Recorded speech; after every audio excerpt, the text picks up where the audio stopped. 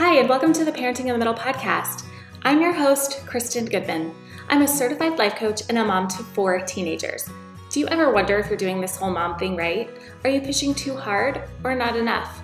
What does it look like to love your teens, yet keep firm boundaries? Would you love to get your kids to listen without yelling and feeling frustrated first? Here in this podcast, you will find coaching and communication strategies to help you tackle all of your hardest parenting struggles. These strategies will help you parent with more confidence, peace, and influence. I'm so glad you're here. Let's go. Hello, everyone, and welcome to the podcast today. So glad you're here. So today I want to focus this episode on talking about fear and talking about fear in a couple of different ways. So there's the fear that we feel that prevents us from doing things, maybe setting some goals or connecting with people, making friends. Like as an adult, there are things that we want to do, and fear can keep us from maximizing our potential. So it might even be within your community or church as you serve. Maybe there's some ways that fear is holding you back. And then I want to focus on the aspect of fear that we feel when it comes to parenting our teens. How are we parenting out of fear? So overall, the episode today is going to be about fear. So the way I like to think about fear is that it only pretends to be useful, right? Fear is going to come up, of course, because we're humans, we're people, and we're going to feel fear. So how can we manage the fear that we feel, understand where it's coming from, and then lean into it so it doesn't have to stop us?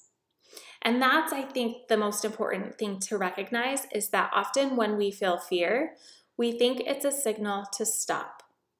So that's what I want you to remember is that feeling fear is not a signal to stop. And there's an acronym with fear that I really like, and it goes like this. You can either forget everything and run, or face everything and rise. How true is that? So start noticing when you feel fear. Notice what's keeping you from doing the things you want to do. How are you running away when you feel fear? How are you trying to avoid it? And can you lean into it? Start doing the things that scare you that are going to help you get closer to your goals. So as you lean into the fear, it will help you get closer and closer to your goals. Those intense feelings that you feel will decrease. You will start to feel less fear. So let's take, for example, speaking in front of a big group of people. That can be really scary. That I think is like in the top 5 things that people are most afraid of is public speaking. It's scary for a lot of us. And so that is a way to create some fear. If you're asked to speak, you're going to feel some anxiety and fear. I love speaking to big groups, and I always feel anxious before I get ready to speak. So it's just something that comes up. Even though I've managed it and now I've realized I actually like speaking in front of big groups, I still feel anxious and fearful. But instead of running away, I face it. I've learned to lean into the fear and know that it's just an emotion in my body. It's not going to hurt me. My body is capable, and it was actually created to feel any emotion, which reminds me of the definition of confidence that I really like. And this is what I've coached teens on. It's what I've coached parents on. And it is this definition of confidence, that confidence is being willing to feel any emotion. I love that so much because I think most of us were raised with this idea that to feel confident means you feel really good. You feel amazing. You don't feel fear and you don't feel anxious. So if you feel fear and you feel anxious, you are not confident. I think that is the underlying message that we send, which is false. Because the most confident people I know had to really lean into the fear, do things they didn't want to do in order to accomplish the things that they have. So be willing to feel fear, and in doing so, you will become more confident. Fear likes to give us thoughts that makes us want to stop. So it's just our brain's way of trying to protect us. So let's say we are speaking in front of a big group of people. Let's just use that for an example.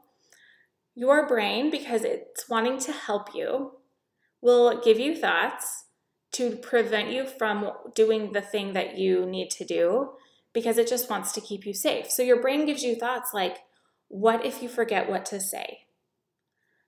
What if you make a mistake? Who are you to speak in front of this big group of people? Like, what do you even know?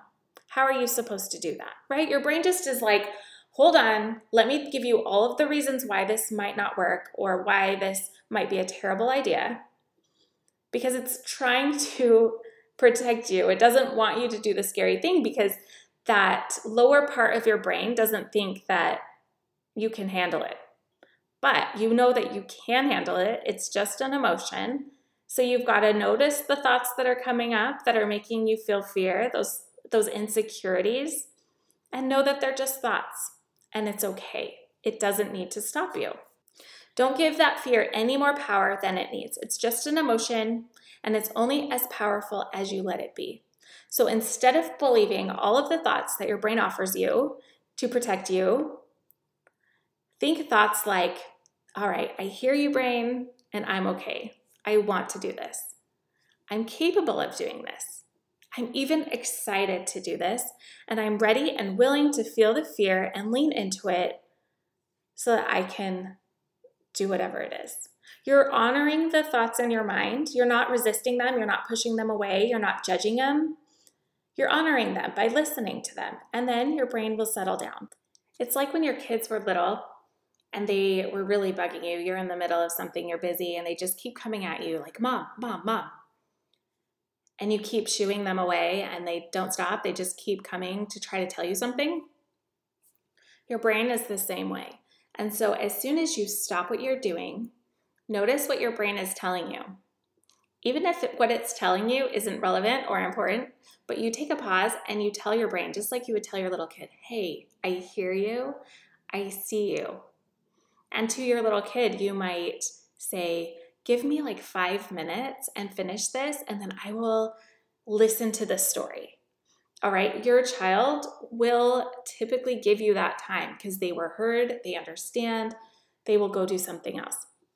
And your brain is the same way. As soon as you hear it and notice the thoughts that you're thinking and say, hey, brain, I hear you, but I'm going to move forward anyway. It's okay.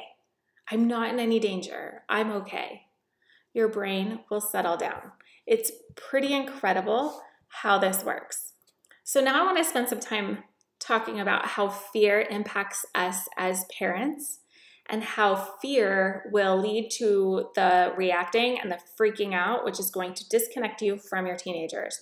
So I don't want you to parent from fear. I want you to lean into the fear. You're going to feel the fear, definitely. I feel fear all the time. Just a couple weeks ago, my 15-year-old daughter went in a car with someone who just barely got their license, and I'm like, I don't want you to go. I want you to stay home. I want to say no, that you can't do this. But I know that those thoughts are coming from this fearful place, and I want her just to stay home and be safe. But I also know that she's 15 and she wants to be with her friends, and I need to let her go sometimes. And of course, I have some criteria of who's driving, where are you going, who are you with, all of that. But I don't ever want to parent out of fear or make my response, like if it's a yes or a no, I don't want it to be out of fear. And so the way I manage that is notice the reasons I have for my yes and notice the reasons I have for when I say no, and do I like those reasons? If I don't like the reason for saying no because I just want her to be home and safe, then I have to deal with my own anxiety and fear. That's my work to do, and I don't need her to manage it for me by staying home. So I just have to let her go and feel that anxiety. We know that our kids learn and grow from making mistakes, having experiences, and we also know life is uncertain and things may happen. Car accidents may happen, and that's one of my biggest fears. But I have to be okay knowing that's a risk. Please be careful. and drive safe, wear your seatbelt, and do all of those things that can help you. But also, you're just going to have to live with that uncertainty instead of trying to manage the uncertainty. And that was a big shift for me. When I stopped trying to manipulate and control the environment I was in and that my kids were in so that everyone could be safe, that was when I was driven the most by anxiety. I was letting the anxiety and fear that I felt drive my behavior. It drove my parenting. It drove everything. And I had to learn how to manage that fear and anxiety so that I could start being in the driver's seat again. I could notice the fear, notice the anxiety, but also know I'm in control and I'm not going to allow the fear and anxiety to manage me anymore. I want to talk about some consequences of fear-based parenting. Number one, it prevents learning through mistakes. It will inhibit your child's opportunity to not only experience joyful free play, to go and have fun. I mean, they might not feel the anxiety and fear, so I don't want to put that fear in them. They get to just have fun and enjoy their life. And by putting my anxiety onto them, it will inhibit that. And it will also hinder their development and their opportunity to make mistakes and learn through natural consequences. I don't want to prevent them from, of course, I want to keep them safe. I mean, seriously, in my brain right now, I'm like, no, I would rather keep my child from experiencing anything bad from happening. Honestly, if I let my lower brain drive, that is what I would want. But think about the experiences that they would miss out on from being able to learn and make mistakes, because that's another area where confidence is strengthened, is knowing you can handle hard things. If you don't ever experience anything hard, you don't know that you can handle it, which will create more anxiety and this trying to prevent anything bad from happening. So notice if you're trying to rescue your child a lot, and I've definitely been there in that fearful parenting place, and then I've gone to the more relaxed passive parenting place, and so that's where I love to really just land in the middle, to be able to consciously decide what are your reasons for why you're doing what you're doing with your child. Do you like your reasons? And then just go with that. Another way fear-based parenting can have a negative impact on your kids is it can make them afraid to make decisions. And that fear can lead to a decreased self-confidence and more anxiety and a lack of resilience, all the things that we want our kids to have. So if you have a child with low self-esteem and low self-confidence, think of the things that may come as a result of that. So maybe they might find a friend group that they feel accepted in that doesn't have their best interest at heart, and maybe they get involved in other things that aren't the best for them. They're trying to cope because they don't think they can handle it on their own, so they get involved with drugs or alcohol. Really, that is how I allowed myself to step back from this fear and anxious parenting place, because I knew that I wanted my kids to feel confident and I wanted to just trust that they could handle anything that came their way. So even if they do make a mistake, drink alcohol at a party, I don't want to think, oh my gosh, your world is over. Why would you do that? And then be so anxious and fearful about it. I want to show up like, okay, that happened. What led up to that? Why did you want to do that? How did you feel when you were doing that? Did you like it? Do you want to keep doing it? I really want to get into that place where I can have that conversation without freaking out and just get to know my child. Because I know, one, when they're in the right mind frame of what is best for me, and they see that, okay, are their grades going to suffer? Are they going to feel amazing the next day? I do think that our kids are capable of making the best decisions for them when they are given that choice. So that helps me to get really curious and open, have conversations that don't come from this place of like, no, I need you to act and behave a certain way, to I just want to get to know you and your experience, how you are feeling, how you are doing, and how can I help you. I have never seen that go wrong in the years that I have been doing this, where my child has intentionally disrespected or disobeyed me because I was connected with them. I've never seen that happen. So the more that you can connect with your child in a non-fear-based way, you just see okay, this happened. This is where we are at. How can we connect? How can you get curious about it without feeling like it's the end of the world? And I have a story with my oldest because I didn't always parent this way. I definitely am more naturally anxious and naturally fearful. And so with my oldest, I really wanted to prevent and control everything. And so let's just kind of honor our oldest children as we learn, and they're kind of our guinea pigs, right? So a few years ago, she was out with friends, and I felt like I was getting better at letting her go out and not being so on top of her and like, what are you doing? Where are you at? Who are you with? She was older, and it was a school night, and it was like 10:30 at night, and she wasn't home yet, and she wasn't responding to texts. And I'm like leaning into it, noticing all the anxiety I'm feeling, breathing. It's all right. I'm sure she's fine. She's just out with friends. She's not seeing my texts. And keep in mind, she never not responded. That is something that if you have kids who don't have phones yet or they're new to phones, really establishing the habit of always responding, which means you're not going to spam them, right? Like I don't send my kids a bunch of texts that I expect a response to, but they do know that they need to tell me where they're at. And if they don't respond right away, I'm going to call them or I'm going to go find them. And I have done that before.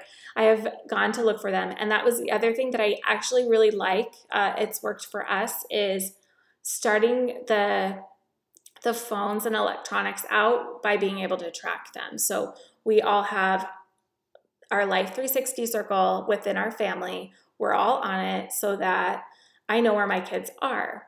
And so I can see their location. And it does help so that if they're at work or if they're at a friend's house, or if they're on their way home and it's close to curfew, I don't need to text them and be like, where are you? Why aren't you home yet?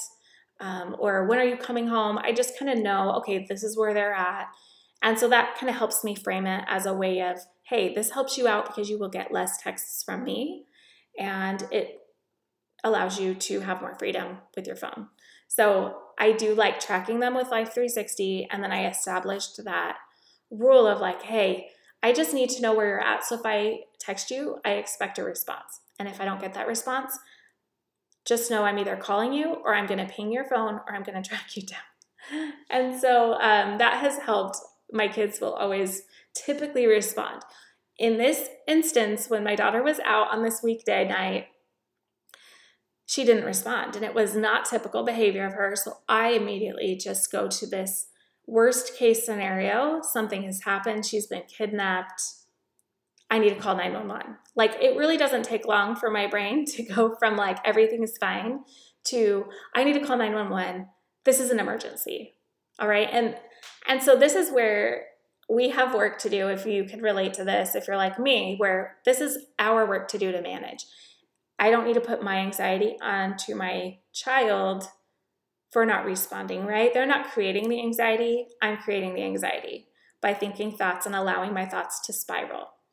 So in this story, I'm not hearing back from my daughter. It's a weeknight, so I typically expect her home, and she is home because she wakes up early the next day. So I'm like, oh my gosh, there's a problem here. I can track her. I see where she is, but also the location where it shows that she is like near the house where I thought she was, but also in the middle of nowhere. So I was like, that's really weird. What happened? Something has happened. So my husband and I get in the car and we go find her. We go to the house and we can hear people in the backyard, but she's not responding to us. And we're knocking on the door. No one is answering. So I don't know if the parents had gone to bed, but typically they had a curfew there too. So it was just really weird that I hadn't heard from her and that no one was responding. But also not a lot of time had passed, and I really had allowed my fear to just fuel this extreme response. So we're just waiting for her to respond. It takes a little bit of time. I actually texted a friend too who I knew that her daughter was with my daughter, and she kind of calmed me down, and she's like, I'm sure they're fine. They're just having a good time or whatever. And this is one of the differences when you have an oldest child. And this is why you need friends who are a few steps ahead of you, because they can help you calm down. Because I can tell you now, this situation would not happen to me. I've done it enough and I've been through it enough that this is why with our oldest kids, bless their hearts, they're just going to have to deal with it. So in this moment, I'm just waiting for her to text. She does respond, and she was like, I am so sorry, Mom. We were in the hot tub and we just lost track of time. We were having such a good time. And I believed her because, like I said, she typically was really good at responding. This was not normal behavior. And so I believed her. I had no reason to not trust her. But I also learned from this experience of letting my anxiety and fear drive, where not hearing back from her really sent me down this, like, she is dead in a ditch somewhere. I need to call the police. And it induces a lot of anxiety in me. And so to be able to manage that will help you in the decisions you make in parenting. And so there are two things from this story that I want to highlight. And that is where, those thoughts are going to come that are going to make you feel fear. Like, what if there's an accident? What if something has happened? Accept the things that you know right now to be true. And don't let your thoughts run away from you. And so visualize your thoughts like a helium balloon, like a bunch of helium balloons, and you're holding on to those helium balloons. Don't let go of those helium balloons. So if those helium balloons are like your thoughts and you let go of them, you're letting your thoughts run wild and create this story that is going to make you feel even more anxious and more fearful. Really hold on to those balloons. And the anxiety and the fear that you feel will still be there, but you're going to also redirect your thoughts to not spin out, not get away from you, but to focus on, okay, what is true in this present moment? In this present moment, I am fine. My daughter is fine. I haven't heard otherwise. She could be having, in this moment, my daughter was actually having a really great time with friends. And that's amazing. I want her to have a good time with friends. But instead of thinking that could be just as true as this story I was telling myself that there was an emergency, I wanted to let my thoughts run away, let go of those thought balloons, and believe that thought more than I wanted to believe the thought that all is well. She's having a good time. She just doesn't have her phone because she's in a hot tub. And actually, that's great because I don't want her around her friends just on their phones. How often are our kids just, in a circle of friends and then they're all looking down at their phones? So it's actually amazing that she didn't have her phone. She's enjoying her friends, and she just didn't get back to me in that time frame that I needed her to. And that was okay. I didn't want to make my daughter feel like she was in trouble or she had done something wrong because I was feeling anxious. Does that make sense? So notice when your mind just is going to this future place where everything has gone wrong and it's the end of the world and you can't handle it. Really try not to let your brain go there. It's just some anxiety and fear that you're feeling. Keep holding tight onto those balloons, like visualize it, stay present in the moment. What else is true? That's another question that I like to ask myself to just keep me present in the moment.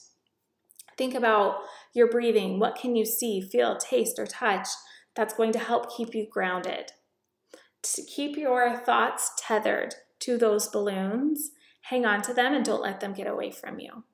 Your brain is really good at spinning out into a story that will make your anxiety worse. So if you can hold on to those thoughts, keep them tethered, they won't get away from you. You can just allow them to be there. Allow your feelings to be there. It's okay. It's not dangerous. It's not going to hurt you. And you can handle it. So, shout out to our oldest children who have to experience what it's like to have a parent learn these lessons, right? And so now it's something that I can connect with my daughter. It's a story that we have. It's not like I regret the way that I handled it, but I can look back and see and learn from it, basically.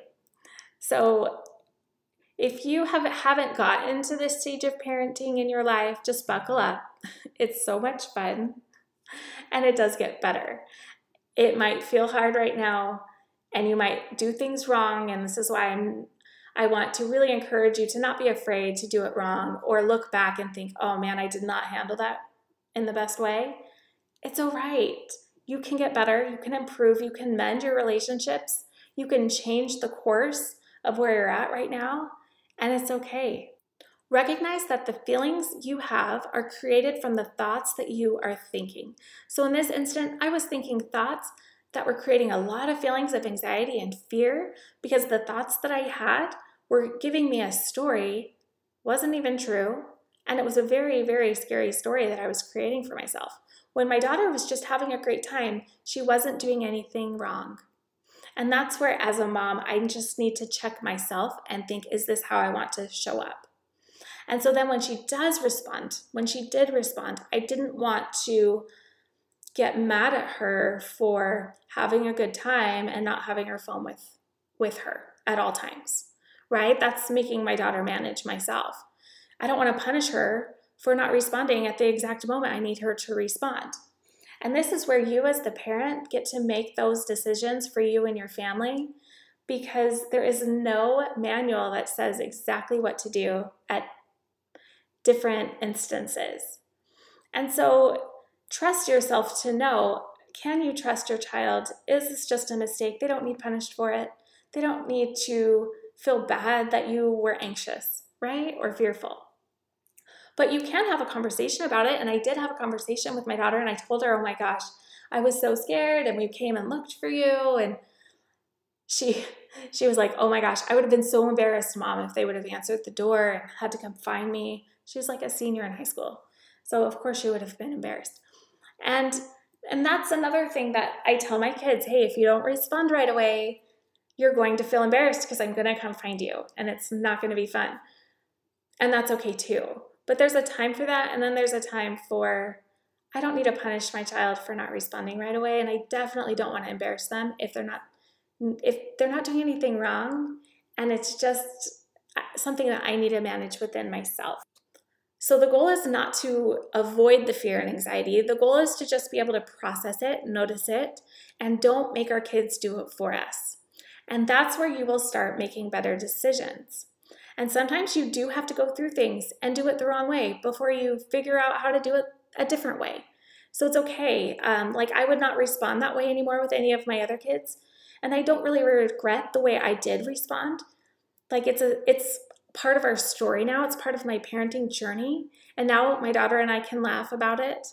But when you know better, you do better. And when you feel better, you parent better. So the goal really is essentially to connect with our kids, to support them and love them, get the best out of them, have the most influence we can over them.